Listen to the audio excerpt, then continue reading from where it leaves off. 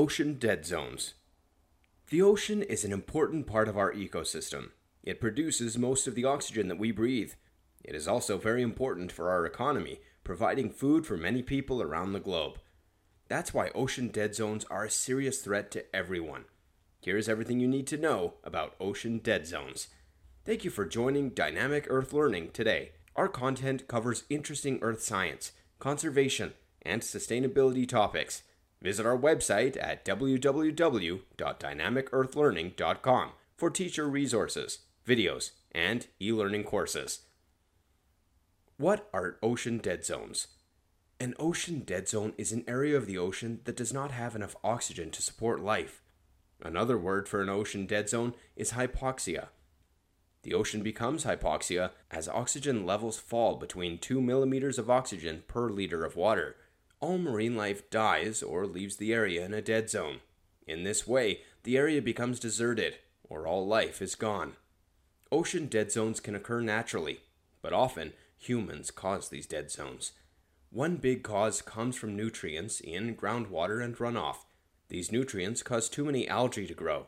Eventually, the algae die and decompose, using up the oxygen other life forms need to live. There are dead zones in many parts of the United States. The largest of these is in the northern Gulf of Mexico. Dead zones can also occur in other large bodies of water, such as the Great Lakes.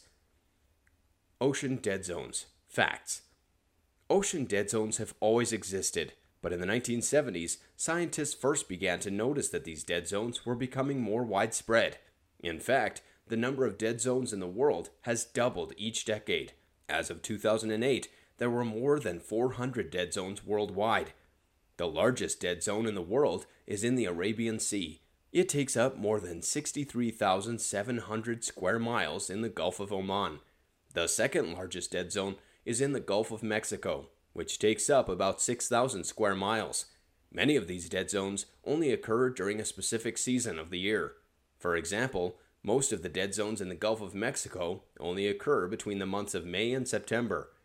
This is because of the use of fertilizers in the American Midwest. Basically, nutrients from the soil run off into the Mississippi River. Ocean dead zones caused by animal agriculture.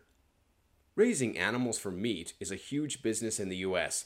Animal agriculture produces large amounts of fertilizer. Then, any waste ends up as runoff into local rivers. That runoff packs a punch of life-giving nitrogen and phosphorus.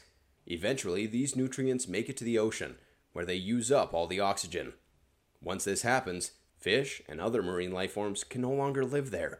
The Midwest is a prime location for large farms.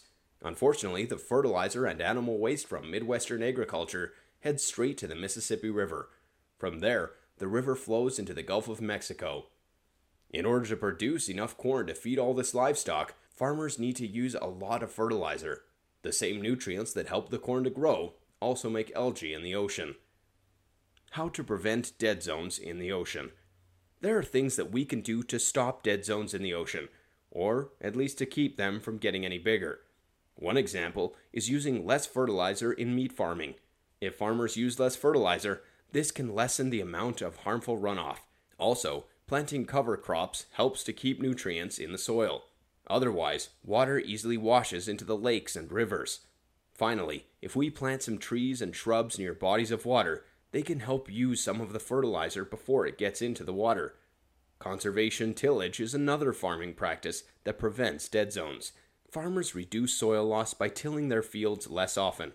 As the soil becomes more compacted, there will be less runoff. Ocean dead zone solutions. Section 404 of the Environmental Protection Agency's Clean Water Act addresses the problem of water pollution in the United States. This law helps us make progress in solving the problem of ocean dead zones. It's also important to work with farmers. Scientists can educate farmers to plant cover crops and manage their fertilizer use better. Another important practice is managing floodplains around the Mississippi River. A floodplain is a flat area around a river that protects flooding and provides a habitat for marine life. Floodplains can also stop runoff before it gets to the ocean. Ocean dead zones are a growing problem in the Gulf of Mexico and all over the world. But with thoughtful, sustainable agricultural practices, we can bring life back to these areas of our oceans once again. Thank you for joining us today. Consider following Dynamic Earth Learning for more science, conservation, and sustainability topics, and visit our website, dynamicearthlearning.com, for teacher resources, videos, and environmental e-learning courses.